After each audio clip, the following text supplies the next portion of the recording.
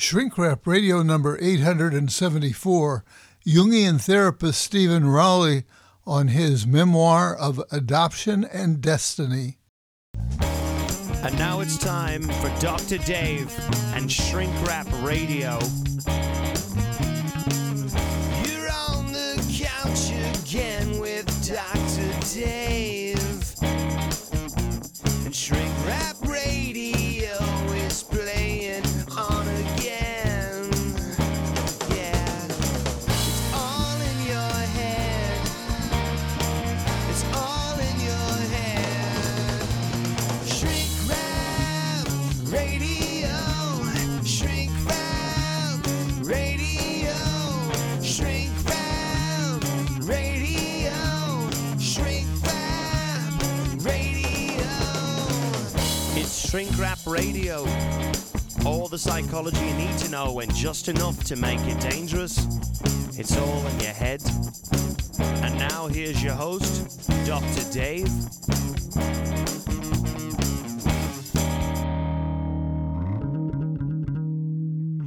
My guest today is Stephen Rowley, PhD, a depth psychotherapist practicing on Bainbridge Island, Washington.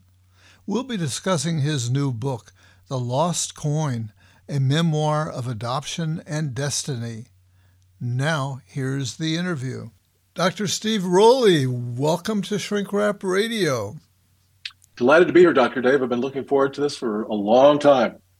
Yeah, you let me know that, and that really warmed my heart to know that. And also, you let me know that you'd been a long-time listener, and that Yes, I have. that you felt like it was really important to be interviewed by Shrink Wrap Radio. So Right. Well, we've had people who I've had contact with, teachers and others who've had enormous influence on me and also my book. I know you've interviewed Tom Elsner quite a few times, Monica Wickman, Don Kalshed, James Hollis. I mean, they've all Hollis did one of the endorsements for the book. So anyway, I feel like I'm honored to be and flattered to be in such company. yeah, well, that's great. And so we're going to be discussing your book, The Lost Coin, a Memoir of Adoption and Destiny.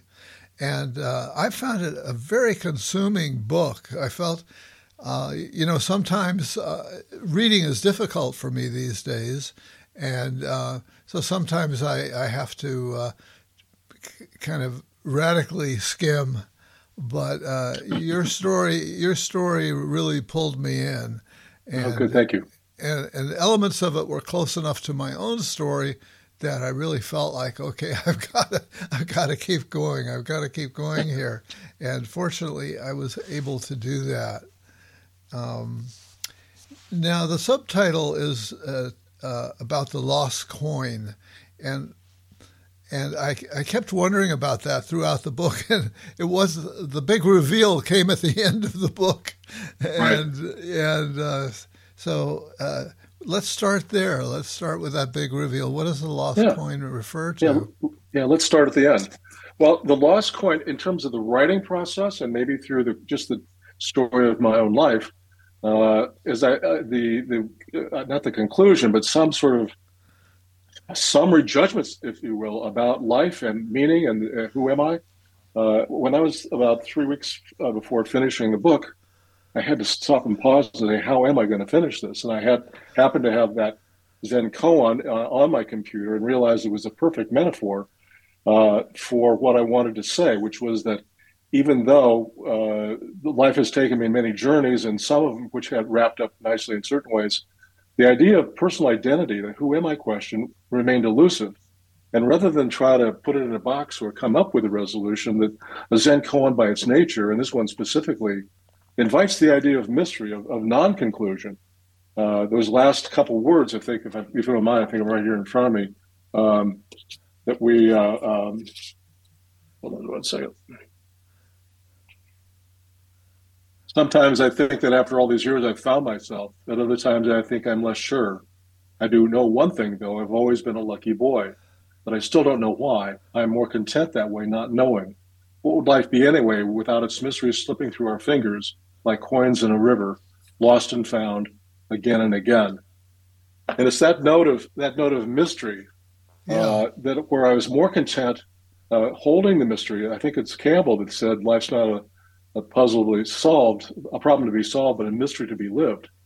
And I think yeah, that's a now that great I've written quote. the book and Yeah, I'm living with that mystery, it seems to resonate with me. And I think as I brought even people who don't know what a Zen koan is, I think people have been brought in by that particular point and feel some sort of a what resonance or almost an inner peace. I think with that yeah, sense of not quite knowing.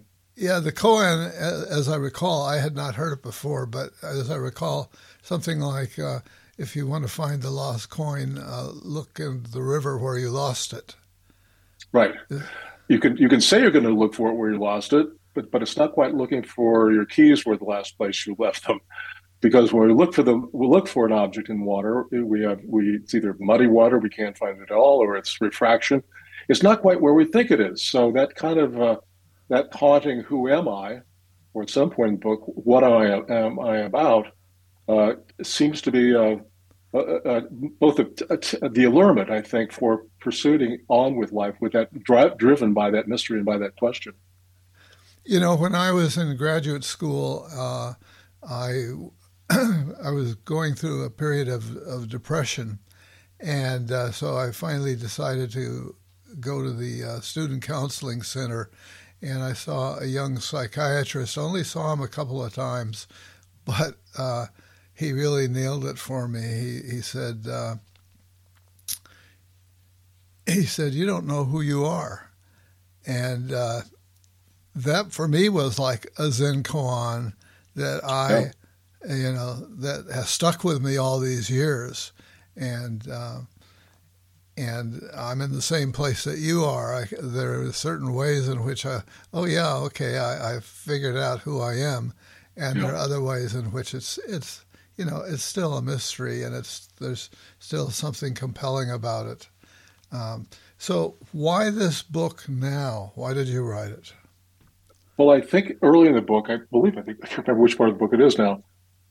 I've cited Carl Jung talking about writing his memories, dreams, and reflections, or having someone he dictated to begin to put it together at his 83rd year, almost the same age you are. And Yeah, only at that time could he have the perspective to look back and tell what he calls his own personal myth, which is different than an autobiography. It's maybe even different than a memoir, but it was to trace the internal journey that he had all these years. And so somehow I had to do, I think, the complete journey of setting out to find my birth mother first after 40 years when I was 40.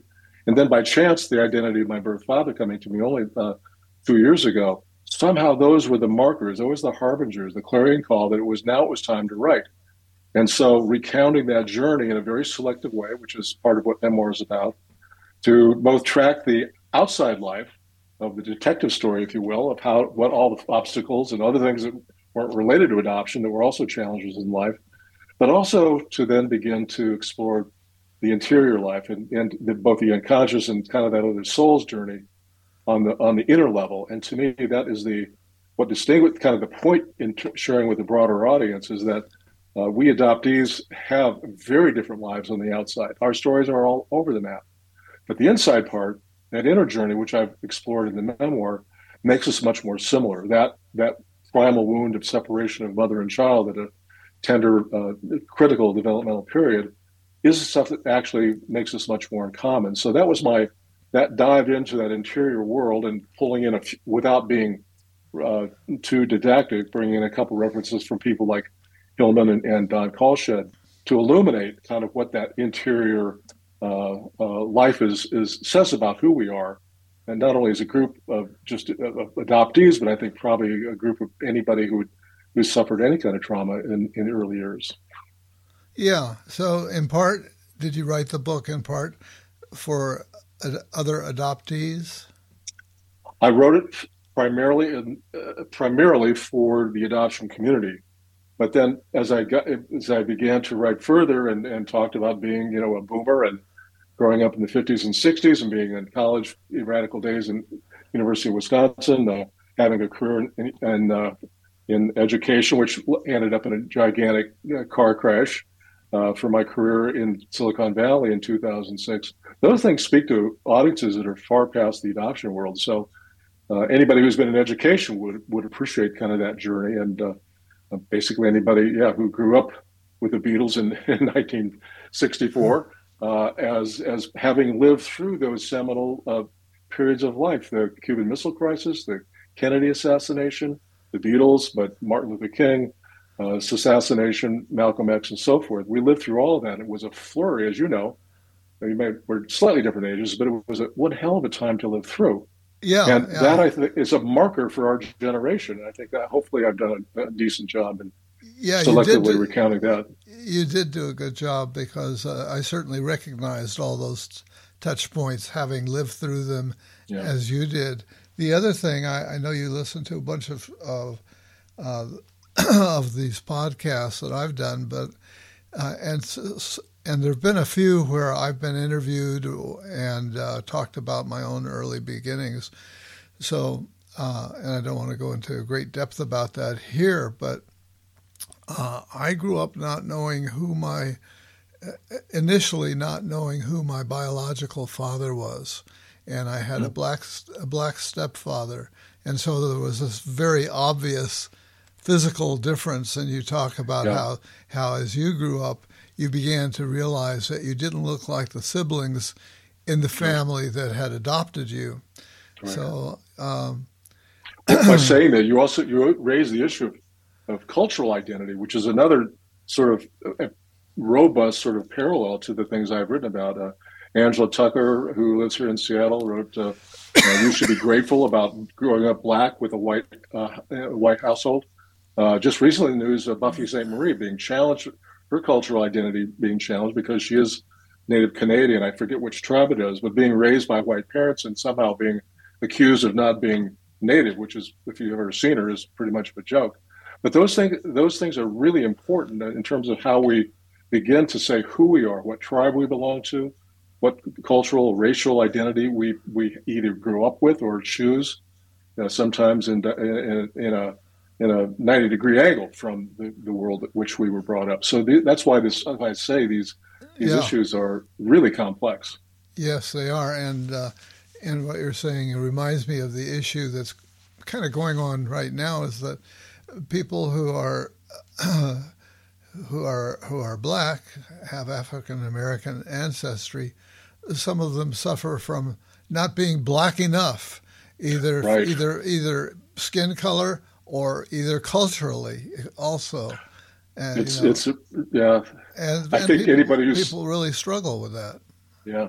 Anybody who's seen Louis Gates's show, Finding Your Roots, would really appreciate that, because if you go back just a generation or two, you find all kinds of things back there you had no idea about. One of them being Larry David, for example, who was Jewish and a terrific comedian. Turned out they had a Confederacy slave-owning grandfather, great-grandfather. I mean, those are the surprises that lurk just not too far up back up in the family tree from where we are. And it changes radically, that idea. I think my argument is it changes by making it much more complex. Yeah, I love that show. And I think I've mentioned it on this show. And really urge people to find it on PBS. It's a wonderful series. And and he does such a great job of, as an academic, bridging into the lived lives of various people and affirming them. He's lucky to have such a robust team of investigators, things that mere mortals would never have access to. Right. But you go back and obscure, rural libraries in Cuba, as an example, from 200 years ago. You've got pretty powerful means of investigation. Yeah, it's amazing to discover how good the records were in some places, going way, way back, And by contrast, like in my book, you can also see back when I started search for my birth mother into the pre-internet days, how primitive and difficult it is for many people. Even today, I mean, I've been contacted by people, just how do I, my birth mother was adopted. She's no longer alive. I want to get a hold of her birth certificate. How do I do that? It's really still very hard in some places to get a hold of those just fundamental early records. Yeah, yeah. Well, let's get into the adoption a bit here. you were adopted by an affluent family, and so you didn't find out the details of that until you were about how old? Well, I began to get trickles of that information about my identity, my birth mother and birth father, probably when I was in my mid to late 20s, and then about another 10 years after that, I was eventually able to put two and two together. I got a really critical piece of information from that current director at that time of the adoption agency, who is still alive, and we've become good friends. Just enough to go back to her hometown in Iowa, just enough to go to the library with a name, find a picture in a class yearbook, and then from that I sent out short letters to people in that county with the same last name, wondering if they knew who she was or where she was. And then it took a month or two before a little short note came my way saying that this person was located back in the East Coast. And then I was on my way. That's when it felt, I think the word I used in the book, that's when the hunt was on. Then I had somebody to write to. Yeah, you skipped us way ahead in the story. I was thinking further back. You describe how your parents were, and I think your mother in particular was very, let you know early on that you were special because you were chosen. Other kids weren't chosen in the way that you were chosen, but they chose you because they really wanted you, and they wanted you to be in their family, and they hadn't had any other children at that point, and so that was reassuring, I think, at that stage of your life, and yet there was this gnawing seed inside as you got older. Well, how is it that I look different, and where does that come from, and what kind of people would give me up? How could they give me? Was I undesirable in some way that they got rid of me? And so that was a haunting fear and concern. And then you tell of a critical incident in which your mother kind of blew up at you in your teens, I think, and it was like, oh, will you stop nagging me about that? That's just give it up. We told you we love you, damn it. Right. And so and unfortunately, I wasn't sure why you put this in there, but at the time she was handling a gun, and fortunately, I don't think she pointed it at you or anything. No, she didn't handle a gun, but there was my dad being a surgeon. There were a lot of, he brought home a lot of samples of pharmaceuticals and so forth. They kept that in a cabinet, an unlocked cabinet in our kitchen, and there was a pistol up above. But no, she didn't have that. She didn't wave that in my face when she said that. Yeah. So so you mentioned your dad was a surgeon. I don't know if I said that this was an affluent family that you were adopted into. Well, by Midwestern standards, it wasn't. We weren't that rich. It was just we did better than others just by virtue of his. Who knows how much money they made. The house, of course, how price of homes back then. We had the house in 1958 they bought for $33,000. Of course, that was an expensive home back in those days. Yeah, so it was across the street from a country club, but we were also never raised to feel privileged or to look much different. They came from very humble, both farm and small town roots, and that never really left the way we were raised. So. Yeah.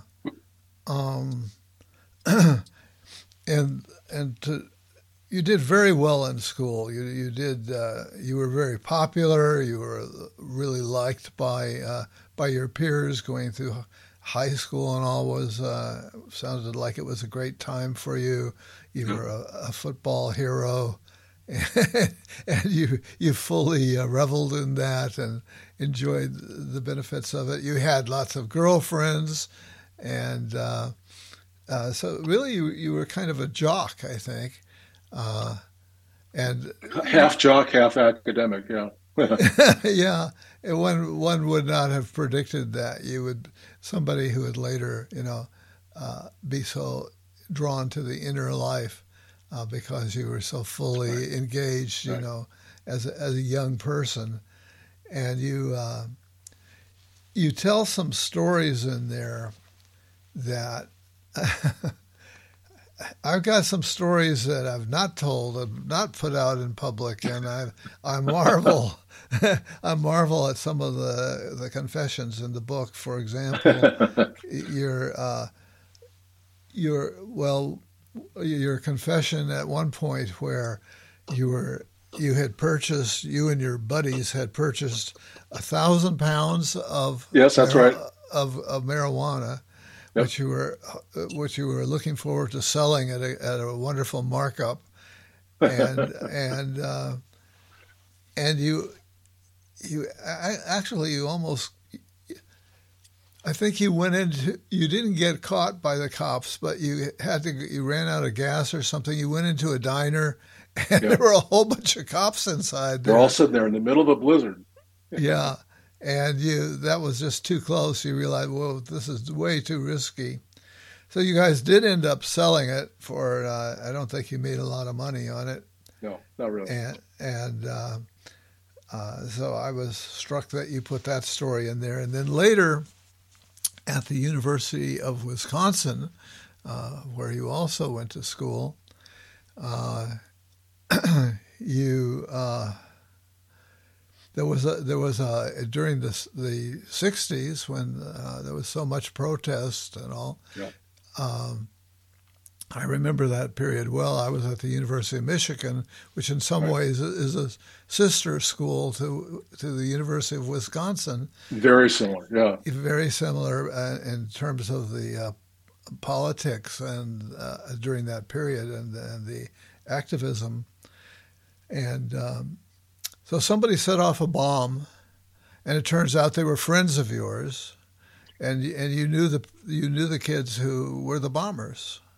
I knew one pretty well. The other two of them, the brothers, the Armstrong brothers, I did not know, although they were well known. And the other one, Leo Burt, who even recently in the New York Times, Washington Post, is still listed as at large and has not been caught. No one really knows whether he's still alive, but I'm going to guess that he is. But yeah, he's been on the lam all these years. David Fine, who was on the lam for some time, spent a few years in prison, but he lives and works in Portland, Oregon, and got his life back. But those were all that was shocking because they, at least as I say, two of them were. Leo Burt was a sports writer. He was on the crew. He seemed the most unlikely person of the bunch. And David Fine at the time was only 17. So the other two brothers were townies. Their dad worked out at the Oscar Mayer plant. These were not, New York sophisticated, weathermen. But they got in really deep, and it was shocking because not only the death, but the amount of destruction was incredible. But that particular event really ended, I think, across the college world, ended radical protests. Things quieted down really quickly after that. But it was quite a time to live through. With, as you probably did, we had tanks on campus, National Guard with bayonets, lots of CS gas. It was a wild time. Yeah, you were pretty much a radical, or at least on the fringes of radical activism. And I had an experience at the University of Michigan where there was a march for the welfare mothers, a protest that the welfare mothers were getting cut off or something. And so some friend and I was not one for marches, but somehow I was cajoled by a friend to join that march. And I was shocked that by deciding to join that march, by the townspeople, I was seen as a communist, as the enemy. There were guys with rifles on the roofs trained on us. Yeah. And that is a sobering experience, boy, to realize how fragile your political identity is and your citizenship is if you make a misstep. Right. Yeah, so I could really... Well, those tactics, as I say in the book, we were pushed to... You had to decide literally which side of the line you were going to be on. It was difficult, if not impossible, even socially, let alone politically, to kind of try to straddle or both sides or to avoid taking a side. And Yeah. those tactics go back to Saul Alinsky and the labor organization in Chicago and so forth. So I set the fact that at some point when I really wanted to go into a class, but the picket line was there, and I ultimately had to side with staying on the outside the class because I couldn't align myself with the school administration or the war or whatever. I mean, those were the kind of, they may be arbitrary, but those times they seem quite clear, a clear cut, either you do or you don't kind of choice. Yeah, and you had a kind of a rebellious streak where you did not easily buckle into authority and kind of resisted that was the impression that I got. I still do. Yeah, yeah, that's kind of a thread through the account. And I have a very good friend who I'm still in touch with for all these years. He had to drop out of our first freshman year, and because he had to marry the girl that he got pregnant. But we stayed in contact with each other, even to this very day, by phone. And so he ended up in a physiological psychology program, graduate program at the University of Pennsylvania, and where some really big wigs, and he was a star student, but he went in for his third year exams or something like that, and he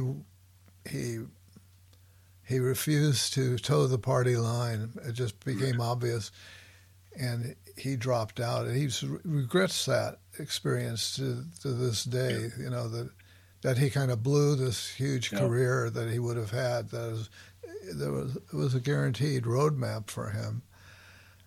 In my own case, I have to believe, or I choose to believe, that rebelliousness, that restlessness, that not liking rules or being confined in bureaucracies, I have to think goes back to those early days, from the day I was 10 days old until my parents adopted me 6 months later. I was in institutional care, and I think there's something viscerally inside me that makes me say that being handled, even it may have been loving and caring handling, nevertheless being handled as a commodity and having all the other rules and prescriptions and procedural things going on around me. I mean, not consciously, certainly as an infant. It just something tells me that is in part why. Yeah. So now I just got through listening to listening to the audible of Charlie Chaplin's life, and although he was not adopted, but he was definitely an orphan. He was the inner tramp that he held, and he was that way to his dying day. He was complete at odds with both the country and his own movie making world. And I just saw so much of Chaplin's life as almost a poster boy for that kind of restlessness. Sure. Or Dylan's "Like a Rolling Stone." That could be our theme song for the adoption world. Yeah. Well, at one point, I should mention that there was this Mr. G in high school, yes, a teacher who was very influential on your subsequent life, that really got you interested in considering becoming a teacher yourself. And at one point, and I forget which institution you were at when this happened, but you had a chance to do some student teaching as a kind of internship, and they wanted you to cut your hair. And you had hippie hair at that point. And where's our hippie hair gone to anyway? I already cut it once. I wasn't going to cut it again. Yeah. And so you dropped out. You didn't do that. But then later on, you really are on this track. You're this career track in your life at a number of different schools, where you are definitely preparing to enter education somehow. And you were influenced by Summerhill also. I read that book at the time, and it influenced me too, but did not make me want to become a teacher. or if it did, I don't remember that part of it. But but it seemed like just a wonderful, idealistic. Oh, why isn't the world like this everywhere? Right. And Well, those roots go back for many of us. Go back, at least in this country, to John Dewey and in Britain, the British primary movement, and the ways in which those were exported to the United States in the 50s. I mean, my Stanford influence. I had Dave Tyack as one of the people I teach, who was the great American historian of education. So I appreciate the ways in which that progressiveness morphed and changed in this country, but it led me, and coupled with my interest in schools, into the alternative school movement. I helped start one in Seattle, and later some of the different models that were coming out just kept pushing me to say something's got to be different. We have to break the mold of institutional thinking. It's probably even more true today than ever. You can see how. Yeah, and so you gravitated finally towards school administration. I think you decided, okay, if I'm going to have any kind of real impact here, I got to get in at the top and where I can really exert some influence. And interestingly, although you started some, quotes, hippie type schools or alternative schools, you actually felt like it was important you had some standards and felt that it wasn't enough just to feel good. You had to. No, absolutely not. You had to study, and you had to learn some stuff and demonstrate that. Right. So it took me a while to learn that as I tried to be a liberal professor. And I realized, wait a second, we got to have a signed reading here. We're going to have some exams. I don't care if it is old-fashioned. Well, it's one of those difficult things for sort of those kind of, in your terminology, kind of hippie parents with their hippie kids, to say that the kind of freedom that you're looking for, the so-called freedom you're trying to grasp in light of the rules of bureaucratic schooling, require a different kind of structure and different kind of discipline. They do require a structure, but it's a different kind. And so some of creating those schools was as much of bringing parents along as it is kids. Once you have some of these structures in place, or have for example, not a feel-good curriculum, but a fairly organized and robust kind of curriculum involving across the span of the curriculum, including the arts and drama and dance and so forth, that's where you begin to see where creativity begins to flourish. That's where you find your freedom, so to speak. It's not without limits. It's within certain disciplines and structures you create. That's where we learn how to, it's just like learning to write. I mean, if you just want to write, pretend you can be Jack Kerouac again or Neil Cassidy and just write on a piece of toilet paper and think that's going to be great literature. Only one person got to do that. Most of us can't do that. We have to learn those rules, those structures by which we not only learn to write well, but also connect to an audience, which is something writing a book has certainly taught me. Yeah, and all of that, and you had a lot of training in writing. Actually, some of your teachers really they recognized that you had talent in that arena, and they demanded excellence from you, and you got plenty of papers back with lots of red marks on them. Right. And so you did learn, and so I want to emphasize to our listeners that you've written a really good, engaging book here. Thank you. That's very readable because of everything that you learned about writing and all the success that you had as a writer. Now, your PhD eventually came from Stanford. This is after being at the University of Washington. You were at so many different places, but and you at University of Washington you majored in English, which only serves to further cement your writing skills and ability and worldly knowledge through literature. And so it was at Stanford where you found some inspirational leaders, Absolutely. teachers who you felt like you could model yourself after them, and so you went on. I'm going to be on Stanford campus just in a couple of days and doing a book signing, and I know a couple of other professors I had and former classmates will be there. One of whom I think you'll know in terms of the politics of education in California is Mike Kirst, who was on the state board for 30 or 40 years and was Jerry Brown's chief educational advisor for a lot of years. And so Mike's going to come by and we'll chat it up. But yeah, Mike was, I TA'd for him and was basically through him. I think I was fair to say I was trained as a policy analyst. And as you alluded to earlier, at some point, I just didn't see myself. I mean, I could have seen myself in terms of my academic or intellectual abilities going into a policy world, but like Mike did. But the draw to get back into the so-called real world, where I became a principal in Redwood City and had a one program. I mean, that's where the rubber meets the road. When it's one thing to have policy, the other is how to create schools on the ground with real life teachers and real life kids and parents, and much more complex, much more demanding, and sometimes really rewarding, and sometimes not so rewarding. But nevertheless, that's the direction I took for quite some time. Yeah, and you spend a fair amount of the end of the book on that career trajectory and some of the challenges and the victory, and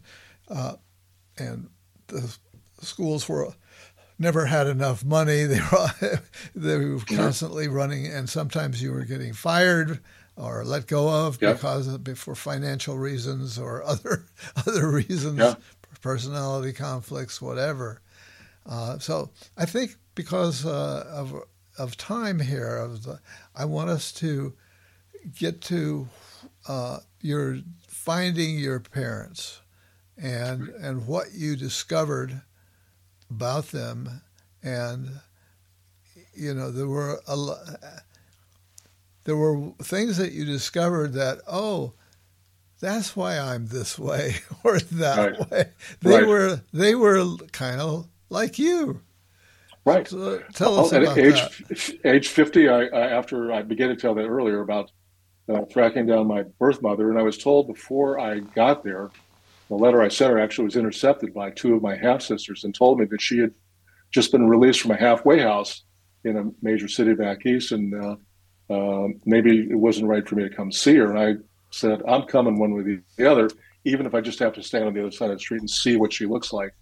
So when I did come, and the first thing she said to me when she opened the door with one of my half-sisters, she peeked through the crack and said, "Who the hell gave you the right to? I didn't give you my address. What are you doing here?"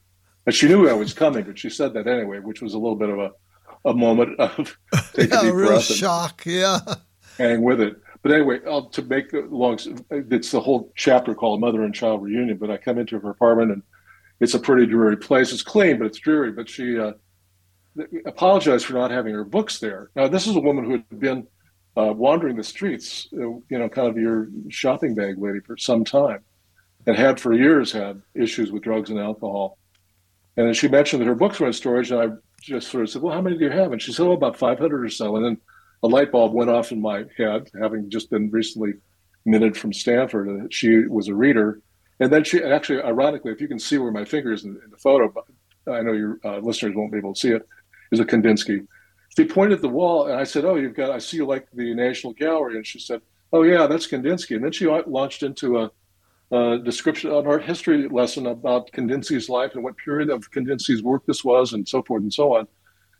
So that was pretty amazing. And my jaw's home. And then I told a joke about Ronald Reagan, who was running for president. She laughed so hard that in that moment, it's as though just the world split open. It was just as though I could see her, I could hear her, my laugh and hers. I could just jump and read her mind. It felt it was mutual. It was like a Spock mind meld. So suddenly all of that opened, all of the time, and I realized here we are 40 years later, and we really do have a reunion. And a day or two later when I left, when we held each other in our arms, I think I described it as though that we had our guardian angels, surrounding us in those last tender moments before I had to leave to come back to the Bay Area. But that was what I came for. I came to know that she remembered me on my birthday. And of course, it was a dumb question because, of course, she teared up and said, "Of course I do. I remember all the time." And my other half sisters, her daughters with another man said, "We always knew you were out there. We just wondered when you'd come back." Now, Wow. contrast that until 2 years ago when I got 23andMe notification from a so-called first cousin who turned out to be the son of one of my half sisters. And within a half an hour, bing, bang, bong, suddenly I realized the information I had about my birth father corresponded exactly. So they knew he really was my birth father. They were shocked. I was shocked. And we've begun to develop a relationship over this last year or so. But he had been deceased for some time. But when they sent me his pictures, when roughly at the time of the picture I had my birth mother, I realized, well, I look like him too. I mean, I'm a dead ringer for him. Ironically, one of my half sisters not too long ago, after reading the book, said, "Well, it's really clear you didn't get your brains from our dad. You got it from your birth mother." On the other hand, he was a sport letterman at a major university in the Midwest, and I have, at the time before my leg got hurt, I had a fair amount of athletic ability. So you start to see how we are in part, but not entirely, some combination of our DNA. But they each had difficult lives after I was born. Although we had 4 daughters and 2 before I was born, and then I think 2 after. Particularly my birth mother. This was a tortured woman, and I think that sacrifice that she made to give me to a better family, as much as I prospered and would never replace the family I have, there was always that kind of winsomeness, like, am I just romanticizing her? And of course, I don't think I was, but that's where the meeting of souls on that level does not discount the fact that I would have had a miserable life with her otherwise. So that's sort of those realizations you get along the way, and kind of a lot of these conundrums that kind of you face in terms of parentage, which I think is a good reminder to others who go through the search process. As I say in the book, be careful for what you look for. You may be looking for Elizabeth Taylor, but you're not going to find her. It's going to be somebody or some other thing. So, but you have to live that to really appreciate it. Right. How old was she when she had you? Was she 19? Oh, she was, I'm going to say roughly around 20. Yeah. So she was quite young and had no way of supporting you. I got the impression that it wasn't easy for her to give you up, and that she felt regret about that her whole life. Yes, I do.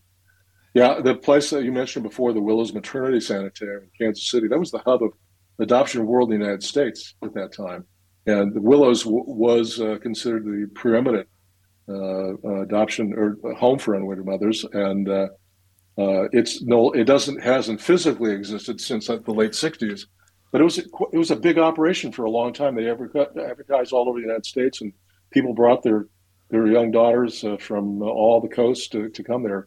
Ironically, my 75th birthday is coming up on February 10th, and I'm going with a fellow writer from Kansas. We are co-presenting at the Kansas City Library on the day of my 75th birthday, which is only about a mile or so from the original site. So it's strictly nostalgia on my part, but symbolically, it just seems right. It seems like this is one way to do honor to not only to her, but all the other mothers who have given up such a great sacrifice to have their children have a better life. I know the audience will have quite a few people from the Kansas City adoption community there. So that's enormously pleasing me to have just that one little symbolic nod toward all that has transpired all way back when. Yeah. Now, the other thread that we need to pick up here is, and I knew that you had gone to Pacifica, and I kept waiting for, well, when is he going to Pacifica? And that also was way towards the end of the book. And that's where you got qualifications to advertise yourself as a Jungian therapist. But that thread was there from early on, that you, even when you were in high school, you had discovered Freud and some of the other earlier psychoanalytic writers, and you were pulled in that direction, but the environment wasn't supporting it. Yeah. That's one of those questions I don't have an answer for. I keep thinking, well, what if I would have gone into psychotherapy at a young age instead of spending 40 years in public education? But I think back and thought, well, what would I have been as a 30-year-old therapist? I know there's plenty out there, and there's nothing, you have to be one at some point, I guess. But for me, it wasn't until my late 60s, I became a therapist, and then I've already lived a pretty full life. Yeah. I mean, I'm a very different kind of human being. And so I think, as you know and appreciate, I'm lecturing the choir saying this to you, that, we, in the process of our training, we have to cook ourselves. We have to go the places, or have been the places, where many of our clients, or most of them, have been, to be any kind of guide or help in any kind. So I think I bring in not only that early influence of psychotherapy, but it's interesting the ways in which my influence, say, of modern poetry, as an example, or theology and different spiritual leaders, including Zen, work their way into my practice that would never have been there before. So maybe another way of putting it is, maybe I escaped the clutches of orthodoxy that I might have experienced early on in order to enjoy what I'm enjoying today. Now, that's not to say, because you had plenty of great people who, well, I mentioned to you privately about Tom Elzer. Tom was in law and had a very different life before he decided to go to Zurich and become an analyst. And we were sort of similar ages, but at the time we had a similar kind of story about breaking from one career to go into the other, where our souls demanded that we be. And it just, sometimes it takes some of us a longer journey to get there. Yeah, and you got deeply into Buddhism progressively, slowly at first, but then more and more, and you even share with us that you got to meet the Dalai Lama and Sharon Stone, Yes. who was also a follower of Buddhism, and so it's really quite a life. And I don't think there could have been. You can speculate, oh, what if I had discovered all of this earlier? But that's moot. This is what had to be. Absolutely. That's the destiny part. That's the destiny part. And by the way, we've left out the synchronicity part. You tell us about your discovery of synchronicity. Right. Well, some buddies and I who were living out in western Colorado had to go to Boulder to get supplies for the rest of the winter. I believe my time of the year is correct. And we booked up a hitchhiker, and he spent the night with us. And we did all the things one did back then in terms of what we smoked and drank, and so had a great time. And the next day, as we headed out, he was so grateful, and he went on to Grand Junction. Those who know Colorado is out west, and we circled back to go to Boulder. And before he left, he gave me this pouch, a suede leather pouch that had. He said, "These are yarrow sticks. Do you know what they are?" And I said, "Not really." He said, "Well, they're for the I Ching. Have you heard of that?" I said, "I've heard of it, but not very well." So he directed me to go to the Boulder bookstore and buy Wilhelm's book on the I Ching, or Book of Changes, and I did, and I went back to the home, ironically, the former home of Robert Oppenheimer, where we were staying with some friends. So I did the first layout of the sticks, and it was 50, the cauldron, and it seemed to relate to not only to this great time I had with my friends the night before, but my own indecision or ultimate decision to come back to Seattle and go and pursue education.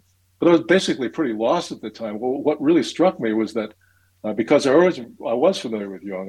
As you mentioned, I read him when I was earlier. He was in one of my senior theses in psychology at Wisconsin.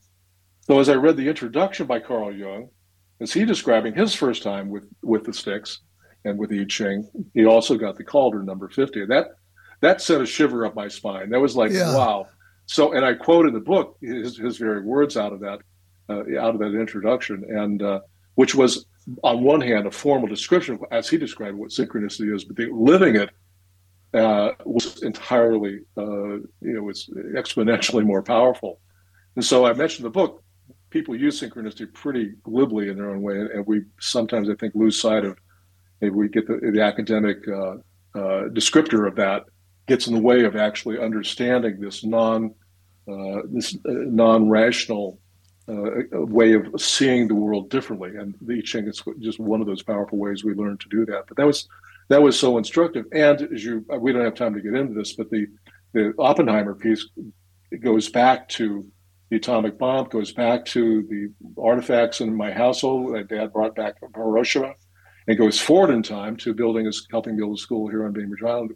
named after a Japanese American family. So I have that kind of little tiny but important thread through my book about this connection to the horrors of the bomb, and somehow I'd like to think making good a little gesture toward reconciliation and unification, which I think has happened here through the Sonoju Sakai Intermediate School here. So, but yeah, those things, those amazing ways in which that matrix of the web we weave in our lives are sometimes astonishingly interwoven in ways that we could never have predicted, or and yet if we examine them, they're there. I think that's the signs are there.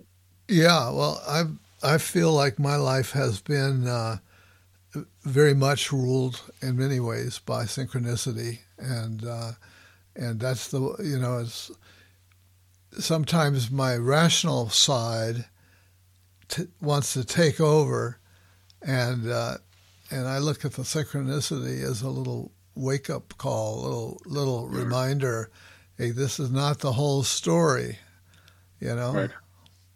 And some of the parallels I mentioned briefly, but that's the purpose of the book was not to get into it, but the interweaving of both when Hillman evolved archetypal astrology in the handoff from Jung, for example, in the Jung Institute. Also, it was already present in sometimes quite ancient writings, but this notion of archetypal astrology. And the idea, this is, of course, Richard Tarnas in Cosmos and Psyche does a brilliant job of discussing this, the ways in which those alignments, they're not causal, but particularly with the outer planets, have a defining impact on our lives and societies and global life, historical events, well-known people. They don't cause them, but somehow there's a peculiar and over repeated patterns of how those archetypal alignments of the planets have some bearing and influence. Tom Moore's book on The Planets Within, about Ficino's work as a Renaissance poet and priest, are the precursors to all that, where we begin to see those other kinds of ways of understanding what happen, these influences in our lives that don't cause things to happen, but nevertheless, they're quite present. So that's part of that. Evokes, again, that kind of mystery of how does all that happen? yeah, Even when I had people 3 years ago, they didn't tell me I was going to be with Dr. Dave on Shrink Rap Radio. That would have been a bridge too far. But they did say, this period of your life, this is 3 years ago, you'll be doing podcasts, writing. And I had, really? Are you kidding? I'm not going. How's that going to happen? Well, here we are. So here we are. Others saw it coming, and I was happy it did. It happened this way. Yeah, me too. And so I did want to get one other thing in here. You quoted the British pediatrician Donald Winnicott as talking about the deep, nameless qualities of suffering, right, and childhood trauma, and you use the term primitive agonies. Right. Well, he used that term, and I've read his work. Mark Epstein, who's a Buddhist psychiatrist, I don't know if he's been on your show or not, from New York, mentions the notion of Winnicott and primitive agonies. And I would relate it to in this way: a primitive agony, in my mind, again, Winnicott's the expert, not me, or Donald Colshet, not me. But there's something so profoundly deep, something so elemental, primitive within our very nature, with the darker, deeper parts of our soul, that when we have traumas of profound abuse, profound abandonment, profound being cast to, being rejected, or finding ourselves on our own, as many immigrants do, as other kids who are abandoned, that taps something that's so deep that we can't, without knowing the term or what it actually means, it's just sort of, it's a vaguely but powerfully felt psychic dynamic within ourselves, within the psyche that are constantly there, and it's not that we have to live lives as victims. And it's not like we're being overwhelmed every day, but when we get tapped in that particular way at the hands of trauma, it has that lasting, almost like he's a primitive or a primordial kind of element of fear or sadness or rejection or abandonment. All those, any and all of those, that's the kind of stuff we in psychotherapy deal with. It's the kind of stuff we are trained, I think, into begin to understand intuitively more so or on a feeling level than we can rationally. But sure as could be, I'm sure any therapist who's listening or analyst would say they found the same in difficult cases where that imprint is there. And if primitive agonies is one of the ways of expressing that, as a call should have explained, that also accounts for why the splintering, why this certain parts of ourselves in childhood get splintered and stay in a sense of call should be called a suspended state of animation within the psyche until we have the means through therapy or sometimes other means to begin to release that. I mentioned that with our son who we adopted, and I saw he was 4 years old at the time we adopted, and he had gone through a tremendous amount of trauma, of neglect, and some kinds of abuse. I could see that in him, even though I hadn't had training as a therapist. I liken it to being like a miner trapped in a mine. How are we going to get that? How are we going to get that little child out? How do we get that wounded part out?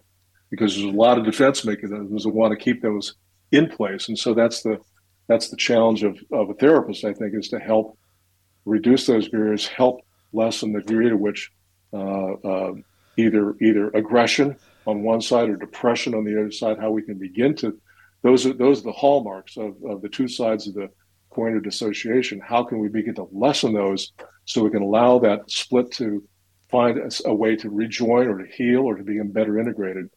Which does not mean eliminating memory of what happened, but it does mean not letting that fester alone and deeply within the psyche that is underlying so much of the malady we experience in our adult lives.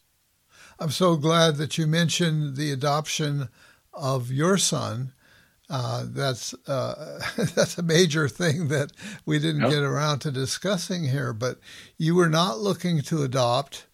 It was like, in a way, the furthest thing from your mind, and circumstances kind of conspired that both you and your wife ended up feeling led to adopt this young kid who is now in college, I guess. No, he's down. No, he's 34 years old. He lives in North Hollywood, and he's a video producer and editor. So, no, he was an actor from the get-go. Went to Cal Arts, and no, that's a clear case of love at first sight. It was just we saw him, and all those other things. We still didn't want to have any kids except for him. We were so pulled in as we are today. It's just as strong today as it was back then. Just how much we loved it, how much we just instantaneous. This was somebody we wanted to raise and have be a part of our lives for as long as we're alive, and that for sure is alive and true. And this was another major synchronicity, I think, the way that came together. Yes, it was. So, Dr. Stephen Rowley, I want to thank you for being my guest today on Shrink Rap Radio. Thanks for having me. It's been just a delight, as I knew it would be, Dr. Dave. Thank you.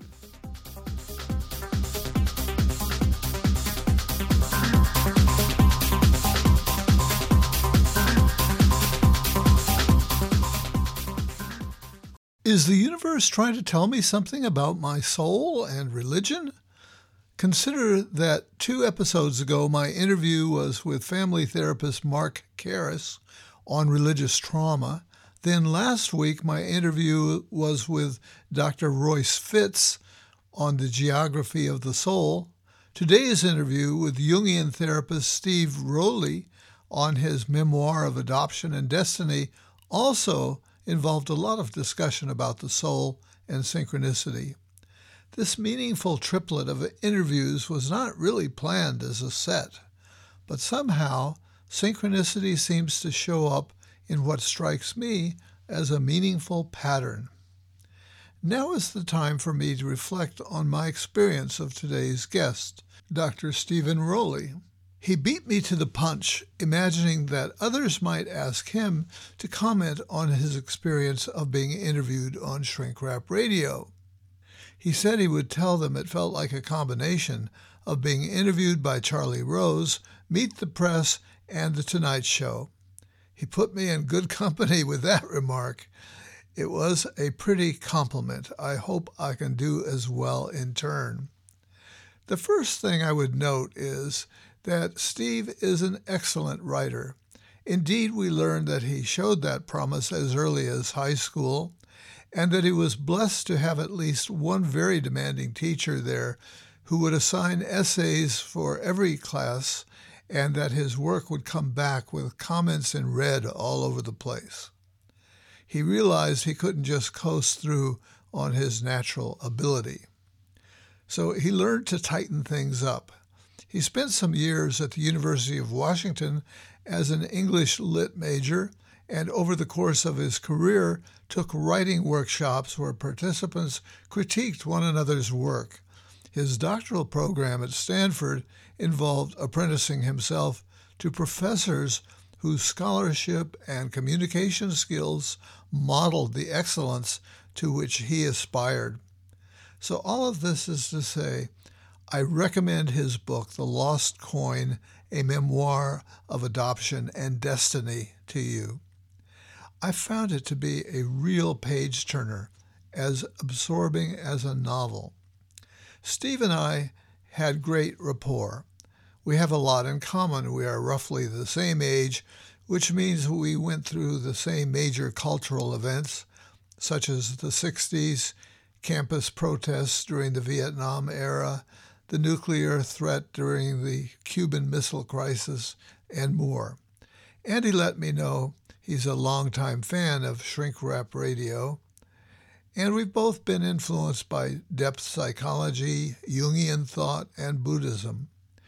We've both been shaped by the quest for a birth parent and remarkable synchronicities along the way. Steve was placed in an orphanage when he was quite young. His adoptive parents were well off and did everything they could to reassure him that he was loved and, in fact, specially chosen. He was lucky to have grown up in comfortable circumstances, yet he was always aware of being different and haunted by the fear that his birth parents had given him up for adoption because he was defective in some way. He came to recognize that these fears were primitive agonies, as coined by British pediatrician and psychoanalyst D.W. Winnicott to describe the deep and nameless qualities of suffering that result from early childhood trauma. Despite this inner wound, he went on to have a remarkably accomplished and adventurous life with all the ups and downs of a rich fate. And yes, in the end, his persistence and synchronicities led him to discover his birth parents and half-siblings. The writing of this well-told tale was therapeutic for Steve and holds similar promise for all of us other traumatized children. Hello, Dr. Dave. This is Cindy Gozansky from Portland, Maine. I am a master's level psychotherapist, and I have chosen to support Shrink Rap Radio financially because of the immense benefit that I get from your podcast. I am in private practice and an adjunct instructor for our graduate counseling program at University of Southern Maine, and find that your Shrink Rap Radio guests and information is so helpful to me in both of these fields.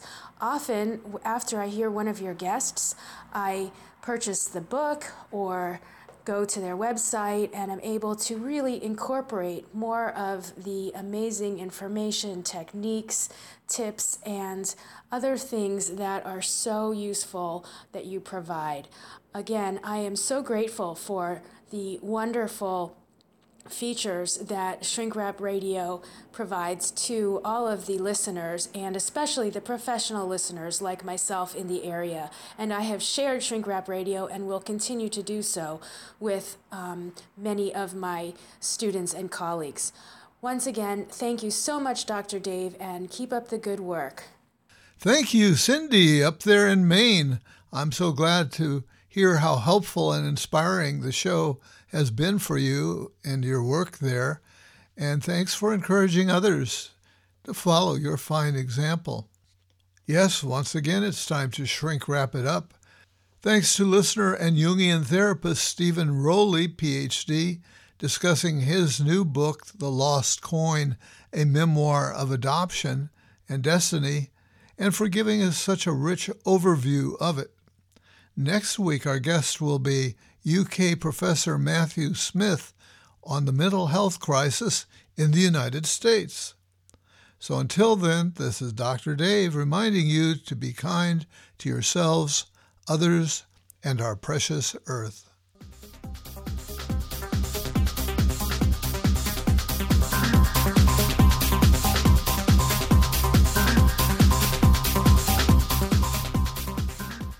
You've been shrink-wrapped by Dr. Dave. All the psychology you need to know, and just enough to make you dangerous.